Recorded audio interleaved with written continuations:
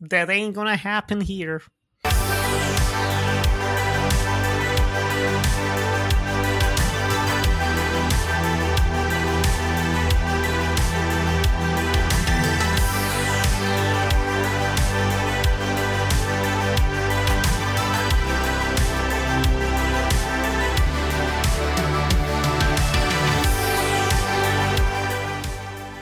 Hush! Hush! And listen to the Uncut Gems podcast, a weekly show where we talk about movies nobody else wants to talk about. This is episode number 81, and my name's Jakub. My name's Nick. And I'm Randy. And today we have a special guest with us, who has been with us before, and now he's back for some more Travolta action, because last time we also talked about a Travolta film, among other things, because we did 2 episodes with him. So a warm welcome to Cordero Mesnerich. How are you doing? I'm doing good. It's glad to be back. Awesome. Now, August continues. So last week we did Hard Target. It was great. Greasy mullet time.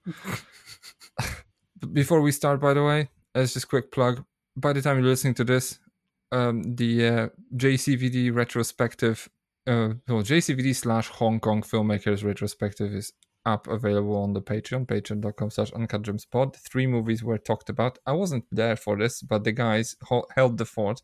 Heck yeah. You know it. So, and these guys talked about Maximum Risk, Double Team, and Knockoff. So, quality cinema. So go on our Patreon. $3 a month buys you access to everything else and this on our Patreon. And on top of this, because August continues, we're also going to be recording a bonus tie-in episode tying into this series, when we'll be talking about arguably the biggest hit John Woo has ever had, which is Hard Boiled. And also, as a continuation of our 2022 David Lynch marathon, we're going to be talking about Lost Highway this month. And actually, while we're at it, might as well quickly remind you, until the end of August, the Fire Walk With Me episode of the David Lynch marathon is available for free on our Patreon. So patreon.com/uncutgemspod is where you want to go to listen to our extra shit. And that's about it. Yeah, so meanwhile, let's just talk about some movies. How about that? And then, since we're doing John Woo films that he did in Hollywood, and we started with Hard Target, it's only natural that we're going to be continuing with Broken Arrow. Hear that? That's me punching the wrong codes. Pretty soon these things are gonna be absolutely useless. Might as well turn around and drive away. Outstanding, Hale. That's the spirit. Damn, I'm totally screwed now. Unless, of course, I already thought of that ahead of time.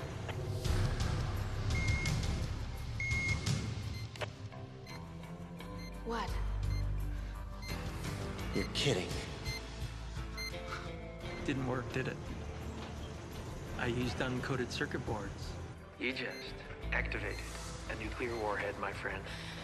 Setting off a nuke in this mine's been part of my plan from day one. Otherwise, some DC civilian might say, I haven't got the guts.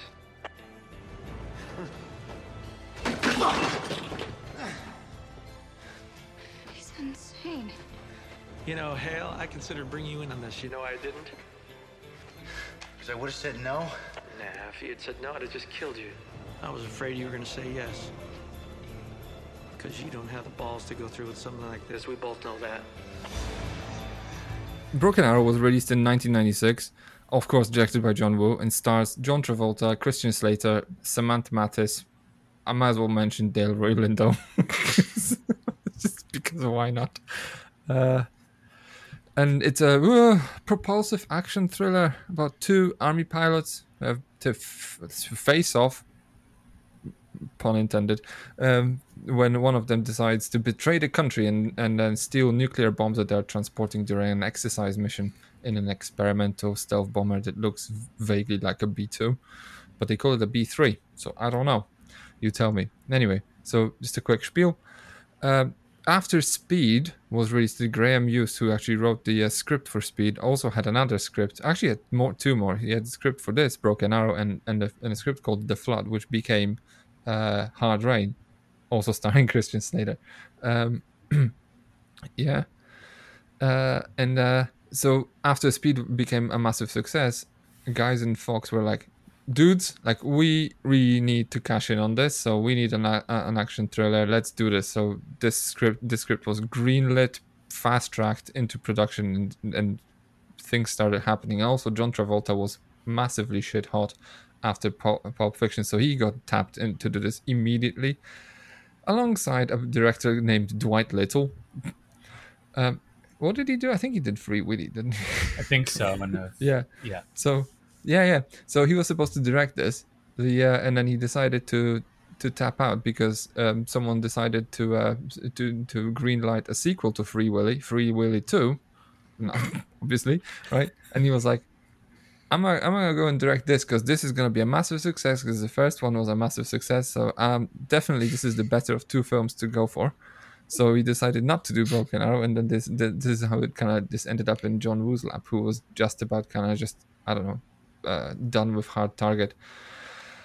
Yeah, so they hired Christian Slater, and then who actually turned down Assassins to work with John Woo because like, I can work with John Woo, just let me just drop whatever it is. And he quit smoking for this, by the way, because he wanted to do his own stunts. Helen Hunt was apparently offered the role of the park ranger that went to Samantha Mathis, but she turned it down for Twister. Apparently, Jennifer Aniston was offered the role as well, or maybe considered. And Halle Berry, interesting. This is interesting. Whether Halle Berry was apparently interested in this role, and then the Fox guys told her no. This isn't the 90s, and this is Hollywood. They told her no because apparently, and I quote, there are no black park rangers. So the realism would suffer. Just, I have no words for this. Anyway, Speechless. Yeah. So apparently, the legend has it that sort of the movie suffered quite a lot of meddling. Well, even more than Hard Target. So John Woo turned in like a 2-hour script, and they trimmed it down to size again. And the whole thing was shot on location with real stunts, and Christian Slater was doing his own stunts, and I think I don't know, John Travolta probably as well. And then the film was released to I think it was a reasonable box office success, 150 mil on $50 million budget. It made its money back, and then however, critically it was kind of just a mixed bag. And this is, I mean, we talked about this, right? This is the only time where Gene Siskel changed his mind and he just flipped his thumb like Joaquin Phoenix and Gladiator. Just because Roger Ebert nagged him and just said like, "This is shit. Why are you liking this?" That's mobbing right there, Roger.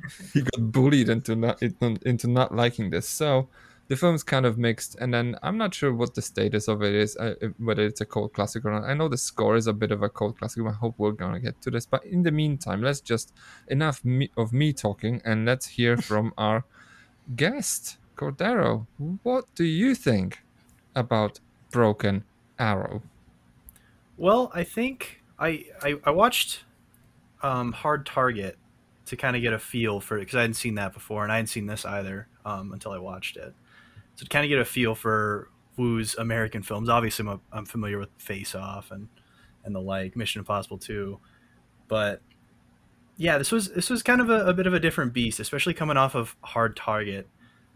It feels like Woo's a little more acclimated to Hollywood at this point, but I don't know. At the same time, it feels like the first half of this movie feels like he's almost nullified. Like, I came in expecting a lot more than what I got. I'm really happy with what I got, but it wasn't until about the second half, till they get to about the mine, where I thought, hey, this is really going somewhere. Like, I'm really enjoying this ride. It's spectacular. It's ridiculous. I'm iffy on John Travolta. Like, I really enjoy him in this role, but whenever I looked at some complaints and I was like, okay, I do agree with all of these complaints, even though I really like how he comes across here. But I don't know. It kind of riffs off those like Tom Clancy kind of adaptations, but fun, like actually setting out to have a good time. And I appreciate that a lot. But yeah, I don't know. I really enjoy it, but I can totally understand why people who aren't into Woo specifically, but also these kind of like, I don't know, action harbingers would just not have a good time with it at all. But I'm curious what you guys think, because this isn't necessarily well received right now. you know. Ooh, right now, I don't know. Well, let's just hold. I'll hold my horses for this. Randy, give us your take. All right. Yes. So I've seen this film a number of times. I saw this in theaters. Jakob, you alluded to it. It came at a very interesting time in Travolta's career because he was, really, really hot following Pulp Fiction and then Get Shorty. And I hope we talk a little bit about his career because this, in what I was looking at, this is one of the most successful. Travolta 96 is one of the most successful box office years for an actor in a lead role. So it's very interesting because he is super hot at this time because this film made quite a bit of coin. But anyway, I have seen this and I've always ever been somewhat on the fence. So Cordero, your reaction, totally get it. And when I have read other reviews and I see the grumbling about it, I'm sort of there for that. I sort of agree, but I've always ever been on the fence. And my problems have always been this film lacks a bit of an emotional core, at least a strong emotional core, which I would argue is there in Hard Target in a way. Like, you've got the themes of the lost father and the homeless people. Like that resonates a bit more than the emotional core here. You've got, I know. I thought you were going to go, it's like, well, it has a social commentary about this whole homelessness and veterans and whatever. And then, like, it strikes and like, this is a stretch. Like, you're reading into Hard Target White. Yeah, okay. Boo. I'm not going to... It's sort of like a Godard film. Yes. Okay, I'm not going to go very far down that particular alley. But here I would say that emotional depth is a bit less, even still. You've got this Samantha Mathis and Christian Slater relationship sort of met, and I think that Wu wants that to be a bit more. You've got the Travolta and Slater frenemy thing, and that's sort of rooted in the types of loyalty issues that you get in a lot of Hong Kong cinema, so I get the appeal to Wu in that. However, so there's a lot of stuff that isn't, for me, as strong as it should be. But having said that, this is a great-looking movie. This is a great-sounding movie. This is solid action. This is something that I can watch over and over. And Wu, again, through his framing and different shot compositions, that awesome slow-mo, he makes his actors look good always. The gunplay is fun. So, yeah, I love this. I think this is the screening. I've seen this 3 or 4 times. This is sort of my watch where I said, I got to check certain inhibitions at the door. And this, yes, is totally a plus in the Wu column. It's a plus. And further to that, I'd say it's interesting behind the scenes because Wu is adapting even more to Hollywood at this point. So, like, he's embracing a bit of special effects, which he didn't really deal with too much. In fact, that's one of the things that sort of enticed him about this project was he got to sort of play around and learn special effects. I think he's also getting a bit bigger into bigger budgets, bigger set pieces. And while he still gets to stay in somewhat the same thematic territories as Hong Kong movies with the morally twisted brothers in arms and that relationship. So, yeah, I'm cool with this. I do like the script, and I just recently found out that the screenwriter Graham Yost, this was right after Speed. That makes sense because this film rocks because of inertia and momentum, sort of in the same way that Speed does. Like, it's just move, move, move, move, and it works for me on the whole. And I'm actually quite excited about it, despite a few shortcomings. And I appreciate any reservations anyone has about it, but I think I am now totally 100% on board. Oh, wow, fabulous. Strong words. Now, Nicole, tell us. Is it a woo or a boo? Nice. He's been waiting all week. It's woo. No, it's, is Broken Arrow as memorable and iconic as Hard Target? No. But it is way more consistent. Broken Arrow I really enjoy, and I enjoyed it even when I first saw it like 4 years ago by now. It's not one of my favorite John Woos. I would be shocked if it's anyone's like top 3 of his entire filmography. But despite being a lesser work from him, I agree with everything that Randy and Cordero said. It's fun. It's exciting. It's a film that keeps on moving. It has so many wonderfully silly moments that are just shot and directed with so much earnestness that they end up being endearing. I don't know what happened to Hans Zimmer for crafting that main theme. It seems like it fits to another movie completely. It's so odd, like having characters being introduced over it. But it all ends up adding to the entertainment factor of this film. And especially really enjoy the way it's structured. To me, all it needs to be just tighter and more exciting and better is remove everything about the bureaucrats. Remove the FBI, the army, like all of that nonsense. No. Delroy Lindo, no one cares. We love you, but like wasted role here. Remove all of that and you get a tight, mean, lean 90-minute action film with some tremendous set pieces in here. And I honestly, Travolta is a lot of fun, but I really like Christian Slater. He's one of those actors over the past like 4 or 5 years. I've really ended up loving him. I think he's been incredibly underutilized and is very underrated in the industry as a whole. And watching something like this, I'm kind of like, you know what? He's not your typical action lead, but he works. And yeah, there's some good stuff to talk about in here. Awesome. I'll try and make it quick. Before I don't know, might as well mention this, but I hope we'll get to this later. I made a note when I was watching this. Speaking of score, and you're like, how did Hans Zimmer come up with this?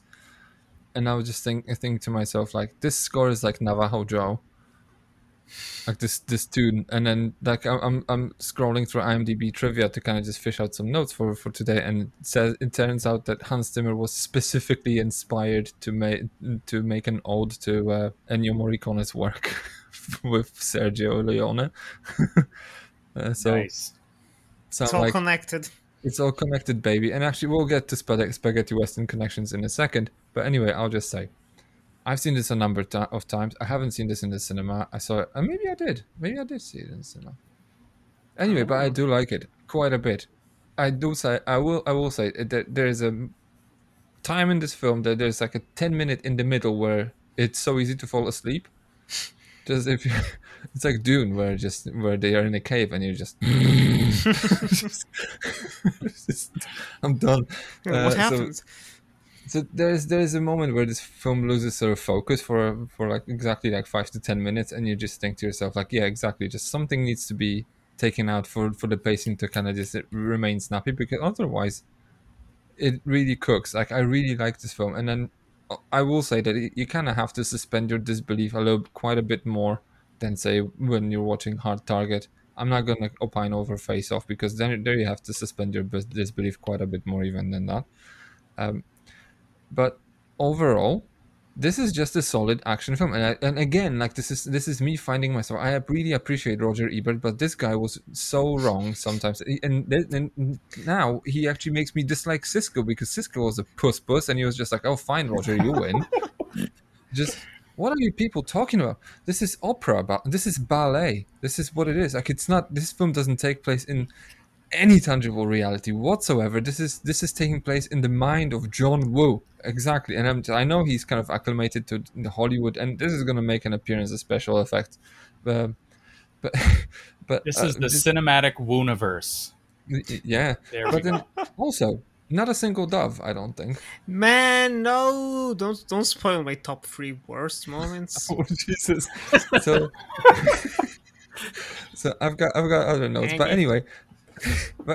The film for me is just an easy comfort watch. Like, I can put it on and just do some ironing. This is like a Roland Emmerich sort of disaster film that I can just put on. I know it by heart, and it's just great. And it feels the way I like my movies, as in it's made with actual actors doing their own stunts, and it's corny and it's cheesy, and just and it's corny and cheesy because it's taking itself super seriously, and only I think John Travolta is in a universe of his own, because he kind of feels like he's just hamming it up a little bit, sort of specifically, but everyone else is trying to play it straight and it looks corny, and he's just on a different planet. He's like Jared Leto in House of Gucci sort of level of ain't it cool, man? It's great. That line, actually, ain't it cool? The website Ain't It Cool News, that's where they got that. There you go. Yeah. An inspiring movie. Also, if I may, God damn, what a rush! That's just Yes! That's in my notes. Spoiled my second favorite scene. Dang. Jakob is here's- spoiling everyone's top list. Go forward for all the Second top list. moments. No, but I really like this film. I know it has flaws, and I know you kind of have to just squint just halfway throughout because it just makes zero sense whatsoever. And I know that there are moments where it's trying to be a little bit self-aware. I think we got ourselves a standoff. So I'll just put it this way. But I know what I feel about this movie, and I know where you guys stand. I think Cordero, you've kind of alluded to this. What is the stature of this? Just before we kind of get into this sort of meat and grit of this whole film as what it is, let's just kind of just go from the outer shell first and just like, what's the cultural sort of capital that this movie's accrued? Like, I don't know, something like Face Off. We'll get to it next week. We know it's a bona fide cult classic. It's almost a meme, right? Mm. Where is this movie stand? Like, is this a properly an uncut gem material, which just like no one gives a shit about, and only but us? So, where do you guys stand on this? Yeah, What's like the thinking? this is how I've always seen the film, because like John Woo, I knew him by fame before actually delving into his work back in like 2016, 2017. And I started with the Chinese films because everyone was talking about, the American films suck. But then I saw the Mission Impossible 2, and I was faced, and I was like, I'm going to watch them all. Why not? Might as well. And not to spoil future episodes, but like I think people are way too harsh on these films. Definitely way too harsh. And I legitimately never heard anyone talk about Broken Arrow outside of the death of John Travolta that we'll get to, which is infamous. I've got plenty of notes for this, by the way. I've broken down this scene. Oh, never mind. We'll get to it. Like shot by shot. Not shot by shot, but just thematically. I've got things to say. Like I've only heard it referenced in regards to that final moment, probably cropped up on like top 10 worst endings or some stupid list like that. And Worst? I don't know, man. Like I didn't make the list. People can't have fun. And the other times it's just as running it down as like he made some terrible films while in Hollywood, like Broken Arrow, like Paycheck, like Wind Talkers, all movies that no one talks about when you talk about John Woo except negatively. So I'm happy we're doing this, shining some light on some uncut gems as we do every week. Cordero, what's your thinking? Because you kind of sort of alluded to this as well, that you're just that it's a little bit hated. Is that what you think as well, or is it just this like is there a movement against John Travolta in here? There's always a movement against John Travolta. Maybe he's a Scientologist a little bit, right? Yeah. So, And he made Gotti in The Fanatic, so we can't forgive him for that. I think it just doubles back to people. They don't know how to, I don't know, hedge their expectations when it comes to something like this. You walk into a John Woo movie, and I just listened to the Hard Target podcast earlier, and so I don't want to steal the line, but I guess I'm going to. It's not Shakespeare, right? This isn't like this isn't high art. The overarching sort of theme in here. It's not high art. It's just fun. It's just silly, goofy fun, and it starts off in a boxing match. You're like, in a fun boxing match, but you're just like, isn't this about like a stealth pilot and thermonuclear weapons? Why are we here? And that's just the fun of Woo. It's just he puts you in kind of these like insane situations that are just not plausible. But I mean, although I this one's more plausible, like I said, than something like Face Off. But I don't know. People just don't know how to have fun. People go into certain movies and they give them all these. They give certain movies limitations, and then they let other movies they really like. They can break all the rules. They can do whatever they want. But it seems like they don't carry that same energy to everything they watch, which is, to be honest, it's a hard thing to do. Mm-hmm. But see, this is an interesting wrinkle when you say that there will be. I want to dig into this logic a little bit. I don't know, guys, chip in as well. But then, there will be people who would I don't know, extend. They will suspend their disbelief for any old shit. Like they will say, it's natural that Thor has a hammer that no one can lift, but he can just put it on a rack and then nothing happens, right? Like they will just, of course, there's a magic box that does X, Y, and Z, and then Iron Man can lift it or something like that. And like, yeah, they'll just have explanations for horseshit everywhere else that they I don't know, in films that they want to enjoy. Whereas, so why not extend the same courtesy to something like this? And I don't know, is this because the film supposedly, is the expectation that this film is supposed to aspire to some kind of a modicum of realism? I think, just as you guys are talking, I wonder if what's going on in the 90s is, and we've talked about the 90s quite a bit, that we've got a bit of a transition happening, and certain films, and Hard Target would be in there, is one that people don't really give a chance. And I think that may be a natural thing because they might be looking at it through a different lens, and maybe there's nothing really in Broken Arrow that makes it really rise to the top. So in the 90s, you have a bit of a sense that a lot of the excess and hyperbole of action movies of the 80s, that's dying down, and it's taking on a little bit more of a 90s independent type of trend. So, which is ironic because a lot of 90s independent cinema is inspired by Woo when you think of Rodriguez and Tarantino. But now this audience that is looking for, something from Rodriguez or something from Tarantino and get their spin on it, they're not really seeing that this is all related. But at any rate, I think that by the time we get to Harry Potter and Spider-Man and The Matrix, I think studios are saying, you know what, a lot of those action movies from the 80s and the 90s, those one-offs, we're not going to do that anymore. It's harder to market. It's harder to make someone fall in love with those movies.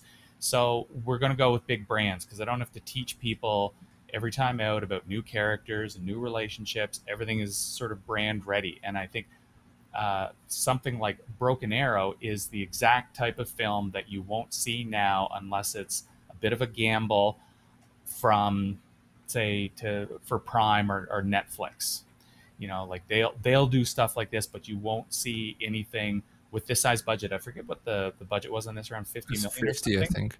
So it's sizable enough, but you're not going to see a $50 million film in today's dollars even on a product like this because it's two brand new characters and it's a one-off, it's a woo-off, and we're going to have some fun. And it's just you had this ready to go, didn't you? No, I didn't. But it's embracing the action genre for a one-off. Sitting there like Clint Eastwood with his fucking revolver, just woo-off. Waiting for my puns in my holster. But I think that's what it is, and it's just something people, largely mass audiences, less and less patience for it. And then they're starting to be seduced in the 90s by special effects and twisters and dinosaurs and Pixar's. And, I think this is just a part of that era where action heroes are fading out, action movies are fading out, and CGI and strong branding is fading in. See, okay. No, I don't want to say push back on this, but then to comment on this. When you say, okay, well, I agree that sort of the action man's fading out, and then the sort of the indie revolution's kind of taking hold, and the sort of the more sophisticated audiences to which I suppose this movie would have been targeted, because people would have to know, oh, it's John Woo, look at that, or something like this. Like, so I suppose this would be one demographic to which this would be targeted: the people who actually are aware of Hong Kong cinema, and the other demographic will be people who like blockbusters with big shit blowing up and stunts and stuff like this, right? So I suppose people who want this, the latter group would be like, where's my action man? Where's my Arnold Schwarzenegger? Where's my Tom Cruise? You could argue that Christian Slater is a Tom Cruise you can afford. It's actually my note. Christian Slater is not too far off. So I'll just say this, but then okay, well, but there's, I think Niccolo mentioned that there's there's no romantic or dramatic sort of angle to it, that there is no It's hard to hang your hat on this because what you're essentially watching is a Western. And then to me, I quickly Googled while you were speaking, just Roger Ebert review on my phone, and then just quickly did find in page the word Western in spaghetti, and he didn't get it either. Because I see this film and I see a spaghetti Western, and this is something, to me, this is, okay, well, people who would watch Tarantino and Rodriguez films should be able to fish out these things and say, like, oh, look at him, he's like Tarantino for his entire career was ripping off Sergio Leone, right? Mhm. And then, okay, well, John Woo's actually doing the same. In fact, I would go a step further. Than this movie is essentially, it's not about bombs or nuclear weapons. It's about a showdown between two people. There's a guy in white and a guy in black. There's Charlie Bronson and Henry Fonda. There's Lee Van Cleef, and there's Clint Eastwood. That's the showdown in here. You're watching this, and then so it starts with a boxing match. Who cares? Yeah, it's foreshadowed. It starts with a boxing match and it ends with a boxing match. It's poetic. Like it has to make sense, and everything's elevated. Everything's surreal, and then the music should actually give you a hint that it actually sounds like Navajo Joe, right? So, Well, and then there's like a set piece on a train. Like this, there's so many things. There's Oh, that and you can. it looks you like can it's connect. set in Monument Valley too. Yeah. So yeah, it's a Western, and then people don't even get that. And I fail to believe that. Okay, well, it's either I fail to believe that people actually gave this film a benefit of the doubt, and they just dismissed it on first go, saying the cockpit in the B-2 bomber looks too spacious. It's clearly a set, or it doesn't make sense because he wouldn't be able to see his reflection in the window because they're clearly in a hotel room with two chairs and not in a cockpit or something like this. That it kind of looks fake. So it almost feels like this movie was doomed to fail because people didn't really want it to succeed. Like they didn't want to kind of just give it a chance. And I have a feeling that this may be part of it because like I look at this and I see like, what, like if you're a critic, like if you're worth your weight in salt, you should be able to pick out these things. And I don't appreciate this thing. So I appreciate the film on its own merits. I don't want. No, you should be able to actually pick out that this guy, the score is homaging or Ennio Morricone. Like, come on, you should be able. Like, if you call yourself Roger Ebert, like this guy should know this. I'm pissed. I still don't really see the score connection, to be honest. Really? Yeah, I was listening to the soundtrack like, yes.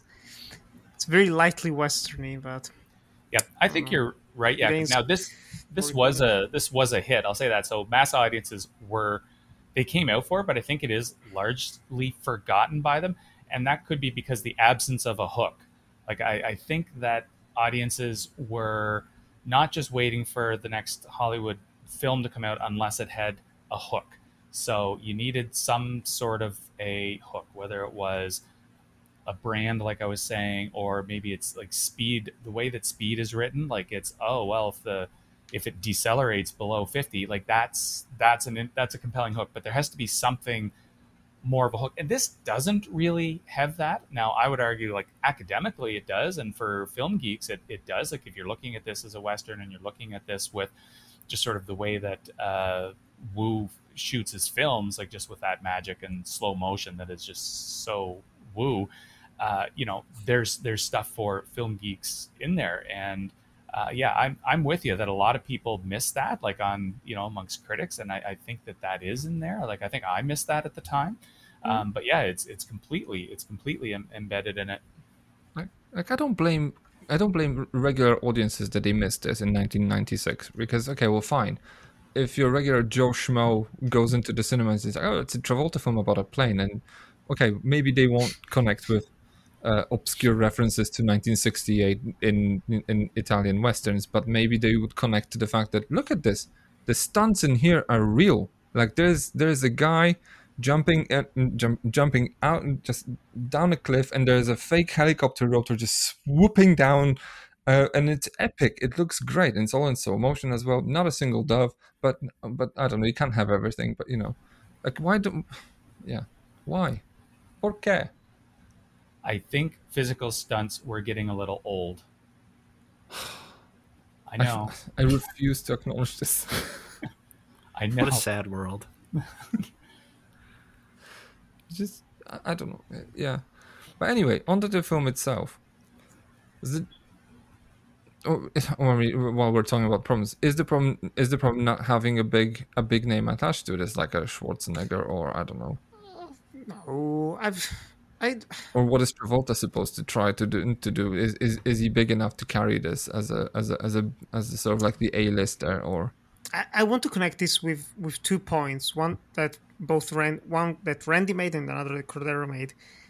There's no real hook, and that is a problem. There's no real way to sell this film. And when you're watching it, it connects to what Cordero said. That's like it takes a while to get going, definitely, to get into the who goodness. Like, okay, so it's these two guys. They're doing a boxing match. Okay, there's a bit of a rivalry. Oh no, really, they're actually friends and they're good colleagues. Oh, cool, it's gonna be a buddy movie. Oh, twist, is the villain? Okay, I have to change everything works now. Okay, and then the plane crashes, so it's not a plane movie. Okay, and so it just keeps going. It keeps like settling into what it really wants to be, and it does take a while. And I can see that being a little bit boring. It's a little bit tiring. Kind of like, yeah, let's get going.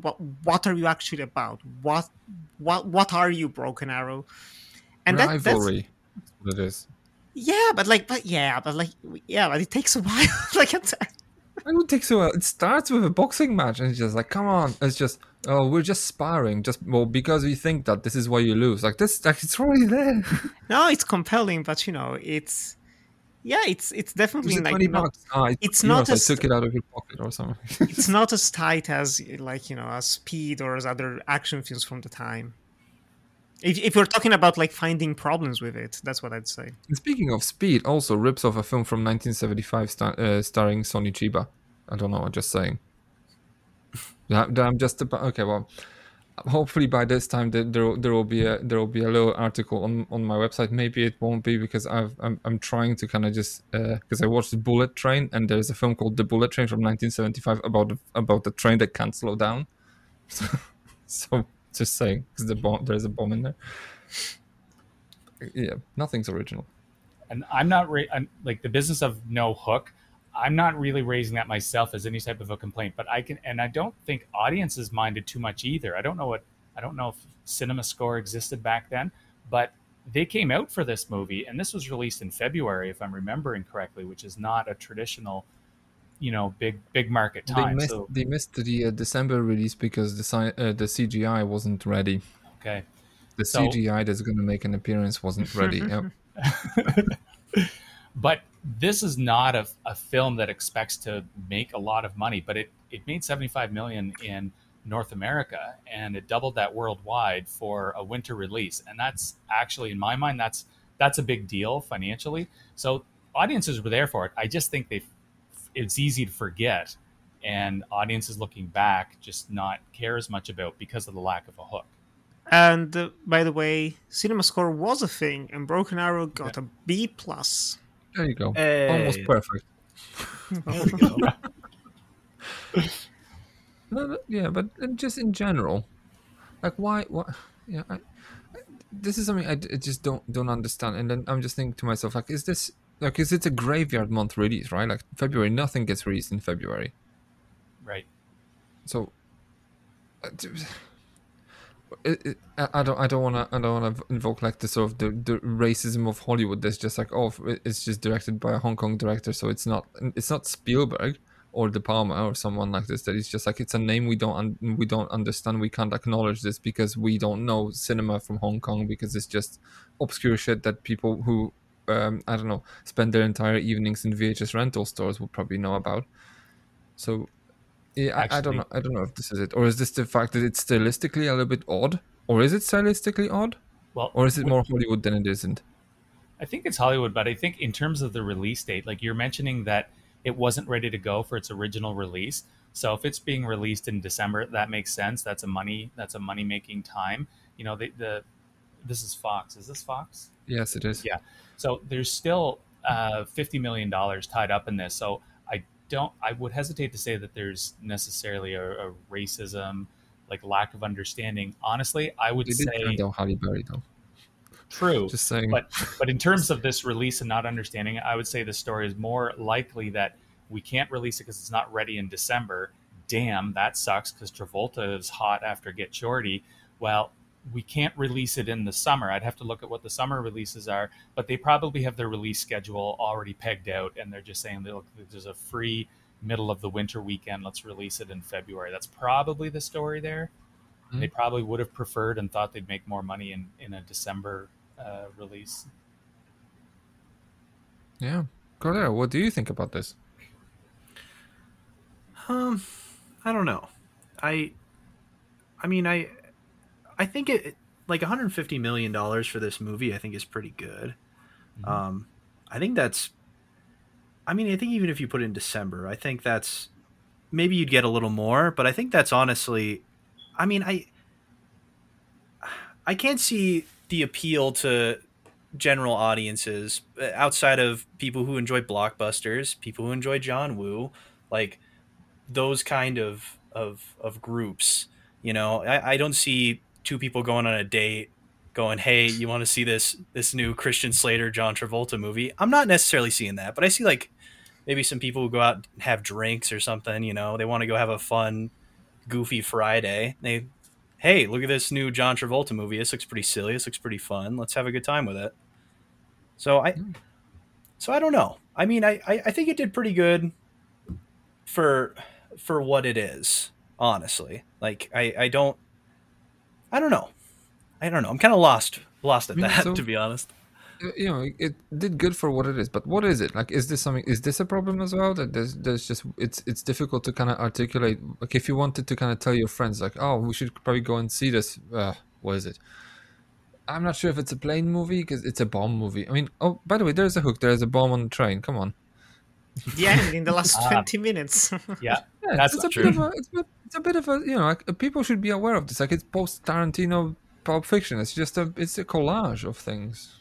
Oh, I feel like the best way you can sell this movie is to anybody who's familiar with Woo. And maybe that was an issue. Maybe it's just Woo isn't necessarily as well known in the States at this point.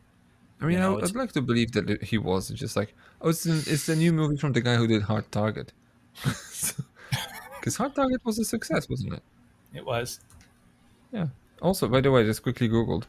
Probably one of the reasons why they released it in February once they missed on their sort of December window was because in the summer of '96, and let's go by box office record: Independence Day, Twister, Mission Impossible, The Rock. Yes, yeah. Yeah. Independence So, Day also by pretty 20th Century stacked. Fox. Fox is Independence. Twister is Warner Brothers / Universal. Mission Impossible is Paramount. So yeah, like the summer's already looking busy. So, it's pretty stacked, right? So Probably good. You know, that movie just must have gotten like lucky, you know, for being in February. Because I mean, it's not like anybody knew that Absolutely. all those movies were going to be big hits, but we do. We know all those movies are big hits, so it's I think Probably they really probably lucked they out. probably knew because like ID4 was advertised like a year in advance. yeah, and It it had had these the sort of prime weekend picked out. yeah, well, exactly. They had a weekend. They had a weekend locked in a year in advance. Also, I can remember there were these sort of little teaser trailers. Like you had one for Godzilla for '98, for instance, right? They were just like 30-second long sort of teasers where you have the moon and just the big shadow kind of just descending, and ID4, and it's like, what the hell's this? I don't know. It was like the What is the Matrix sort of campaign. It was big.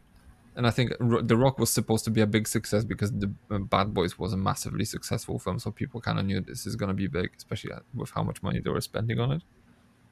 So, that's fair.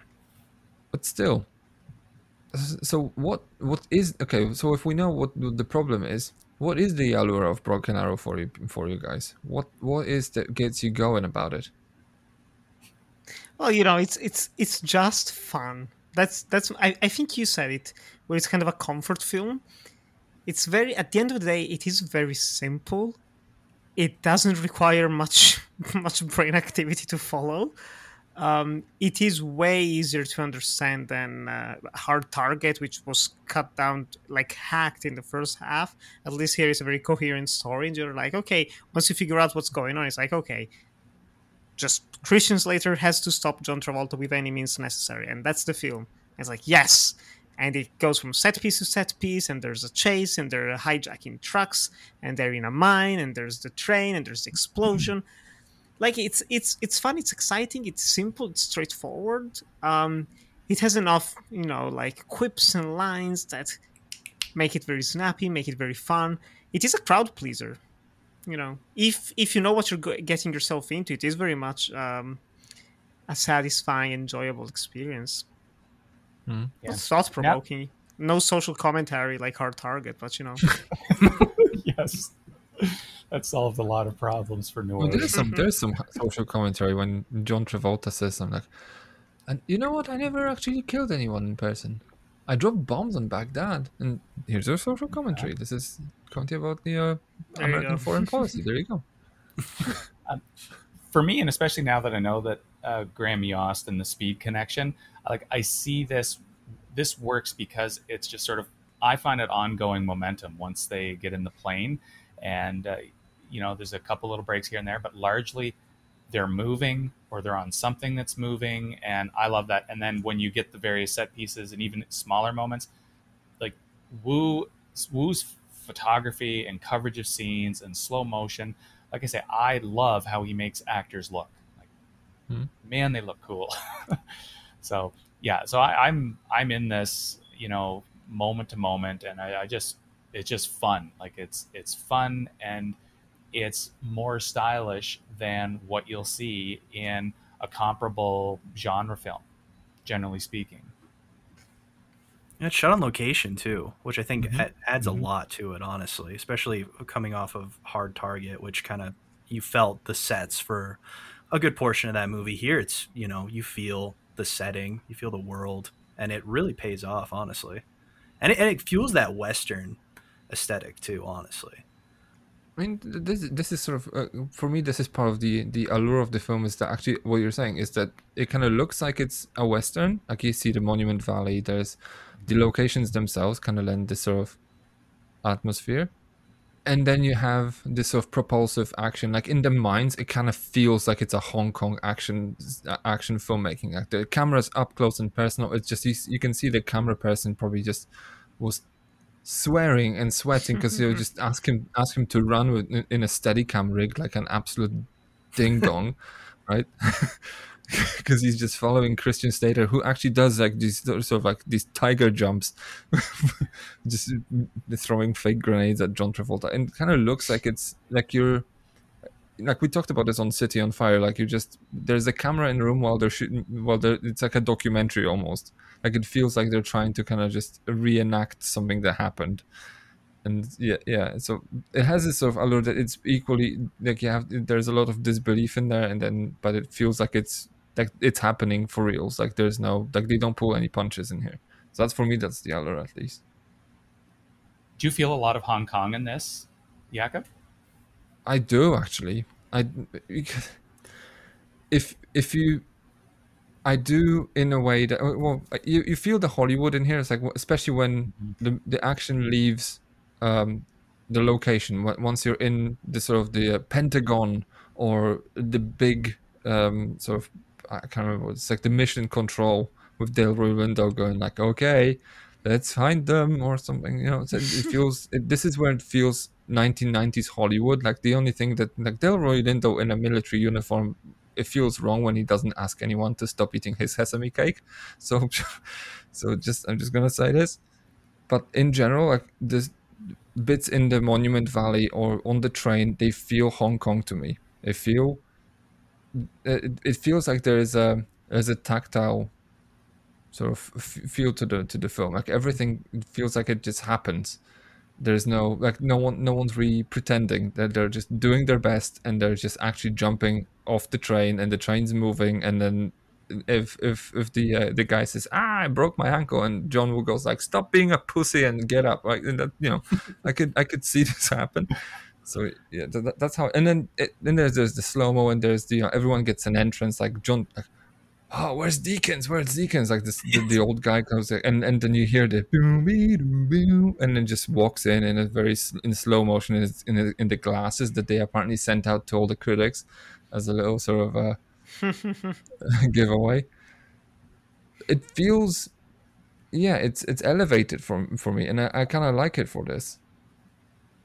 Yeah, I guess for me, like when I think of Hong Kong, like if I'm thinking of Ringo Lam or Choi Hawk or Stanley Tong, like those guys, it feels more like you're running around on the street. But John Woo is always a little bit different for me because it feels like he's strategizing everything, and there's a little bit more thought that's going into it. It does feel authentic in terms of those are real stuntmen doing really crazy things, but it feels like there's a little bit more strategy involved because of camera placement, and we want to have slow-mo, so we're going to have the camera here at this point and here at this point. So John Woo has a little bit different a feel for me when I think of his work compared to some of his contemporaries from Hong Kong. That's why I asked. I'd say yes and no. Actually, I would say yeah. In that he's more like, okay, he will set up. I mean, I would say like someone like Ringo Lam will probably have one camera in a van, and then we'll have Chow Yun Fat go like, okay, you run from here to there. We don't have any permits. Just run. Okay, we'll film you. You just run. Right. That's all you need to do. And then there are just bystanders. We don't give a shit. Like they're gonna be on the screen for half a second. No one needs to sign anything. Right. Whereas in here, he actually sets up like 4 cameras, and then everything's kind of just. But I feel like in this sort of, he sets up a universe, right? He'll set up like 4 cameras in a room or in a mine. He will say, okay, one camera goes here, the other camera goes there, this one goes there. We're doing everything in one take, and you run from here to there across this axis, and while everything's just going nuts. But I think once he yells action, he just lets it happen. I feel like that's how I feel like there's this sort of not the choreographed aspect kind of just stops being meaningful the minute he shouts action. Right. Yeah. He just becomes a bit more sort of in the moment in BDRS. Yep. No, that's a good take. That's because probably he does have 3, 4, 5 cameras working, and they're only going to run through it once or twice. Whereas his contemporary, that makes a lot of sense. Yeah. Mm-hmm. Because I feel this was it's the same cinematographer, Peter Levy. I think it's the same one who did Hard Target, didn't he? I don't. No, it's not. Because I remember the guy on Hard Target had massive problems with lighting scenes, right? Because he was just like, how am I supposed to work with this guy? Yeah, he pretty much changed cinematographers with every movie because it's so tiring and hard to watch. Which again, like another piece of evidence that he's not exactly making a Hollywood film because he refuses to work the Hollywood way. But that's also part of why it wasn't even favorably received by fans of his who really dug the Hong Kong cinema that he was doing beforehand. Because you kind of do feel this struggle in some parts. We've mentioned them already. And while I still enjoy the film for what it is, of course, it's definitely not as... I don't know, like maybe some of the emotions don't ring us true, I guess. In something like Broken Arrow, which again, to me, is a lesser John Woo. It's more about the Hollywood sheen in some parts. Yeah. Woo's learning the ropes at this point too. I think it's fair to say, like he's dealing with elements here like he hasn't really dealt with anything this big before. No, for sure he hasn't. And also, the fact that he's dealing with more and bigger vehicles, bigger budgets, bigger stunts, some CGI. So there's a bit of a learning curve here that he was inviting, like he was happy to do this project. So that's another thing that we may actually find out to be a bit of a theme throughout Woo's Hollywood films, is that he's sort of stumbling into projects. Like he isn't the developer of any of these projects, right? This is a project that's already got a bit of momentum with some other producers. So then presumably John Woo and Terrence Chang feel like a good fit for the project. Like he's not developing these.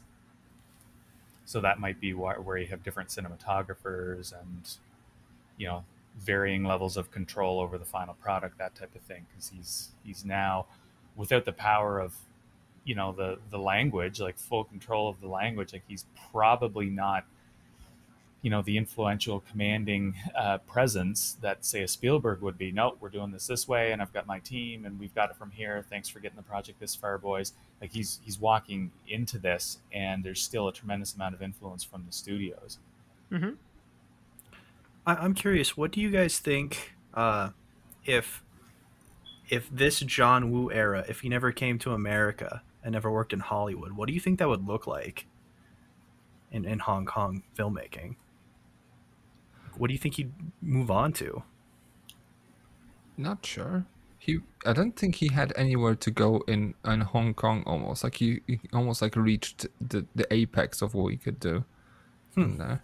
Yeah, that's a fascinating question. Very, very interesting question to sort of sit on and ponder. But I think Jakob's right. Like he sort of reached the zenith, and at least on the business side, his films were starting to export. Like his films were really important for the whole Hong Kong industry, because there was a demand for them at international festivals and in video stores and small market theatrical releases, in a way that there'd been no real interest before. So even if John Woo stays put, I think that there's some export element to the Hong Kong industry. Maybe it's not him. I think some of the other guys around that time, like Choi Hawk, he was tremendously influential.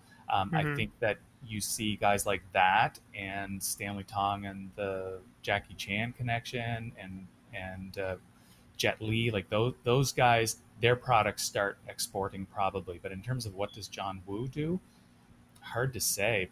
Like stuff with a heart, I think. But who knows? Maybe turns to mob films, more mob films. I'm not sure, because I think that he's liking the idea of being in a new environment and having more things to play with, different actors, different genres, different types of stories. Like in Hong Kong, he was always very, very influenced by the types of films. So he was making films that were popular in Hong Kong at the time. So he started off with martial arts movies, which were popular in the 70s. And then there were a few popular cop movies, and so he ended up doing cops and mob type movies, just because that's what the trends dictated. So really hard to say. It's fascinating to think about, though. Yeah. I mean, interestingly, I think there's I would almost postulate there is no way that he doesn't go to Hollywood having achieved what he achieved. Like this is just, it has to happen. And this is, I think this was almost par for the course for hot directors. I don't want to say from the Asian market, but it's just in general. Like someone like Kurosawa, for instance, he did go to Hollywood, didn't do much in Hollywood, but he did go because he had nowhere. Well, I mean, he was at the top of his game then, and I mean, I think there was also a bit of a sort of drama with Toshiro Mifune, because I think after Redbeard they had fallen out. I think there was a bit of drama in there, but I think he was feeling like artistically, like I'm just doing more of the same, and he felt like he wanted to do Hollywood films because his films were just heavily inspired by Hollywood movies themselves. So it was just like it's natural for him to. And then for me, the same sort of, I mean, you could say the same sort of tragic irony kind of is extended to John Woo, because Kurosawa went to Hollywood and then he wasn't allowed to work the way he worked, and he couldn't acclimatize to the way Hollywood works with the sort of this fast turnarounds and just committees overseeing scripts and things being just out of your hands for some reason. And he just almost brought him to suicide, right? But same goes for John Woo. Hong Kong cinema, to me, I've always seen this. Hong Kong cinema is an approximation of Hollywood. This is the type of movies that people who grew up watching westerns of the 60s and 70s, or the actioners from the 70s, the dirty sort of films from new Hollywood, they were watching these while growing up, and they're just thinking, I want to make movies like this. And then they finally get a camera and say like, fuck, like I'm never gonna work in Hollywood, so I might as well just pick up a camera and start doing them on my neighborhood, right? Yeah, let's do our own Dirty Harrys. Yeah, and then so to me, like, he's doing an approximation of this, and then finally he reaches the apex of what he can achieve in Hong Kong, and it's just like the only thing I can do is to actually just fulfill my dream and just make a Hollywood film the way I thought I would be able to make one day, right? So this is like a dream come true for us, for instance. So in a way, it's a roundabout way of saying that if John Woo doesn't go to Hollywood, he fails, because that's what I think this is what he deeply always wanted to go and do, just go and make a Hollywood action film. Like he wanted to make a Western, and then or make a samurai film, and then in a way, like something like Broken Arrow or Hard Target, there are just sort of these mergers of American cinema, Western, like American action films, Westerns, and samurai films, just all and almost even anime as well, just live action anime, just the slowdowns and the sort of the weird stylization. It's all just Far Eastern cinema, just this massive melting pot of these inspirations, and like no wonder that sort of guys like Tarantino are like, I want to do this, and this is my aesthetic, right? So in a way, I want to say that just John Woo has to go to Hollywood, and then maybe even has to fail in there, because he's just the reason he was so successful in what he was doing was because he had the freedom that Hollywood just does not allow. Yeah. It's a roundabout way of saying that John Woo has to go to Hollywood and has to make paycheck. It was meant to be. It was written in the stars. Bless him for doing it. No, just in general. Just coming back to the film itself, what do you guys think about this? Is there a chemistry between the characters that kind of just lets this film kind of roll just on its own? And just is there something redeeming about the film apart from this just being fun to watch? Is there something you can fish out? I think Slater and Travolta have built-in chemistry. I think, and I think it comes from that momentum, that inertia from starting with that boxing match.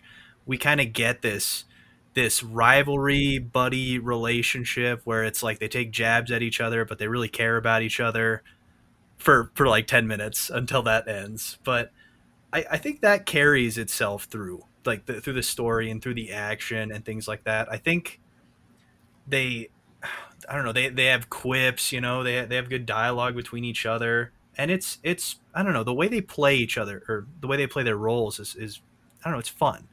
And it's engaging, and I feel that connection there, but I will say it's not, in comparison to other Woo films, I don't think like this holds much weight to that, but he excels at these kind of relationships, this kind of camaraderie between rivalries, and it's always engaging to watch. Yeah, I think it works. Like, it's like, for me, this is, anytime I've ever wafted on this, it's because there's not necessarily a lot of depth. It's pretty thin stuff in terms of the writing and the connection. But yeah, I think Travolta and Slater, they both show that they're, comfortable, cinema stars. Like, the screen loves both of them. They both command the screen, and Travolta in particular is sort of in another world here, and that's great. Like, this is 90s villainy, which we've talked about in the last few months. So he's doing his thing, and he's great. And I think there's little touches probably coming from Woo which help amp it up. And yeah, I enjoy the sort of the frenemy and loyalty and brothers in arms issues. Like that's the Killer, for instance, and I believe Better Tomorrow. I think that's sort of the crux. That's a popular thing. So I totally understand why Woo would be drawn to this type of connection, and it works well enough. And I kept thinking of another film that we talked about, guys, with the opening boxing. And here the boxing really works, where you've got these two characters. The Black Dahlia sort of starts off the same way. Yep. Totally useless. Anyway, not to bring that movie back into your lives. Here works, and then but let's just say that what's his name, Aaron Eckhart, can't shine John Travolta's shoes. Just put it that way. Like, in terms of just on-screen presence and charisma. And by the way, just Travolta bulked up for this. Like, you could see that he has he has shoulders. Like, he has some. He's ripped. Like, I like him. Yeah. No shirtless scene, sadly. Like, he probably also had a gut. Like, it's thin stuff, but it's simple, and there's nothing wrong with simple, and it totally works, for what it's doing. Yeah, like we were saying, it's not Shakespeare. It doesn't have to be. It's perfectly fine. Yeah, and yeah, I really like Travolta. Speaking of Shakespeare, do you think one of the criticisms that Roger Ebert leveled at the film, and he was really passionate about this, was that the movie's talky. It's just too talky, and he was just like, he was talking about the sort of fallacy of the talking villain. I've got a quote ready to roll. Hold on. This is opening of his review. 2 stars, by the way. dickhead. It's half, you know. Yeah, Could but be for worse. him, thumbs up starts with 2.5 out of 4. Dickhead again, but you know. Anyway, so a lot of stuff gets blowed up. Blowed up, yes. Real good in Broken Arrow, including the train, 4 helicopters, and a mountain. But these brief flashes of special effects don't do much to speed up a slow, talky action thriller that plays like an homage to the fallacy of the talking killer. The fallacy, you will recall, occurs when all the bad guy has to do is pull the trigger and his problems are over. Instead, he talks and talks until his target escapes from his predicament. That's a good point. I always think Is about it? It happens in all the action movies. Like it's a fallacy for sure, but it's a cliche. It's a trope of the genre. There's definitely like 50 times here that John Travolta could have just finished everything if he just shot Christian Slater as soon as he saw him, or something like that.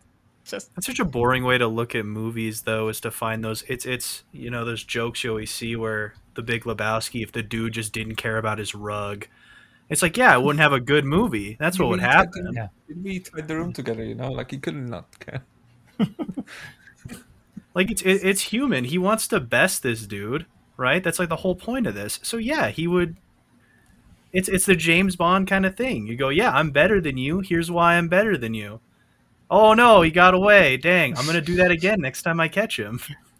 it's part of the genre. It's part of the Exactly. expectations, you know. To me, I mean, maybe this is me being fresh off the fresh off the bullet train. By the way, from my cinematic watch of this film, so I kind of just I'm thinking about these things. If this film was, if the stuff that John Travolta is saying to say in terms of the sort of the talky killer, like when he just goes and explains, and he has this sort of big num pad on the bomb for no fucked up reason. But if it was delivered in Japanese and this was animated, you wouldn't have anything bad to say about this. Oh, I'd complain more actually. 'Cause this is like almost the sort of it's almost like taken verbatim from an anime iconography and aesthetic. And I don't mind it here. I don't like there are worse examples, you know, of this. I appreciate the complaint, but I don't really see that in Broken Arrow. Yeah, but then to me, like I don't know, like I watch this, like even when like Deakins is just laying out his plans to pretty much everybody he meets, right? It's- He likes to share, you know.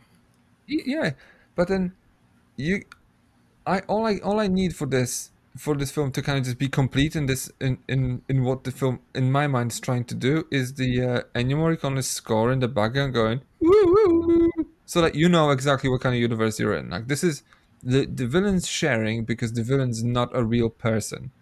No one's real. They're all Western stereotypes. They just left their costumes at home. That's all this is. And yeah, but then I just looked at the Roger Ebert review and I'm just like this guy. You care too much about Roger. Leave him alone. He's only gonna bring pain. Only pain. That's yeah. And this is like the exact kind of movie that Roger Ebert would just. I mean, you watch this movie and you go, you don't even have to look up what he thinks of it. You already know. You already know he's not gonna like it, is he? In 2 stars, higher than expected, you know. Yeah. He just doesn't know how to have fun. Yeah, but then this is something that apparently was a concern that people kind of just had a problem with. You know, like not only just Ebert, right? Like people just in general had this. Where's the reception on Wikipedia? Like, you know, John Woo holds consensus from Rotten Tomatoes. John Woo adds pyrotechnic glaze to John Travolta's hammy performance, but fans may find Broken Arrow to be a dispiritingly disposable. What a great phrase! Dispiritingly disposable English language entry for the action author. So it's just like I suppose this kind of just pays homage to what you're saying that there's no hook. I think. Although. Yeah. I mean, yeah. I don't mean to hog the spotlight, but I have a theory in here, and this is where I think the hook is, which comes to the ending. By the way, so let's just quickly move into this. What do you guys think about how the movie is sort of staged to kind of have this sort of final showdown, the bomb and everything? It's cool. It's very, very cool. You put a train in an action movie, I'm in. and this is a very solid set piece. It's loud, it's big, it's constantly building up on what happens beforehand, which is always a sign of of a solid script, at least. There's the helicopter that's there as a backup, and that blows up, and Christian Slater hiding behind. There's the girl, and he saves the girl, and there's a couple fist fights, and there's a shootout, and it's all leading up to what is going to happen. It's the rematch. It's it's that's like screenwriting 101. It's not necessarily a great script. It's just competent. It's it's the ending and it's tied in the beginning, and you need the rematch. You need the rope dope to come back, and you need Christian Slater to see that he's changed throughout the journey. It's fine. It's satisfying. Like you finish it, you go like, you know what? That was a good movie. Like I had fun, I feel fulfilled. Then you're not really going to be thinking much about it after 5 days, because it's, again, like they said in Rotten Tomatoes, it's disposable, which is probably its biggest sin. I like it, I rewatched it, it was fun, but after like 4 years, like 4 years since I first saw it, hasn't really left much in me.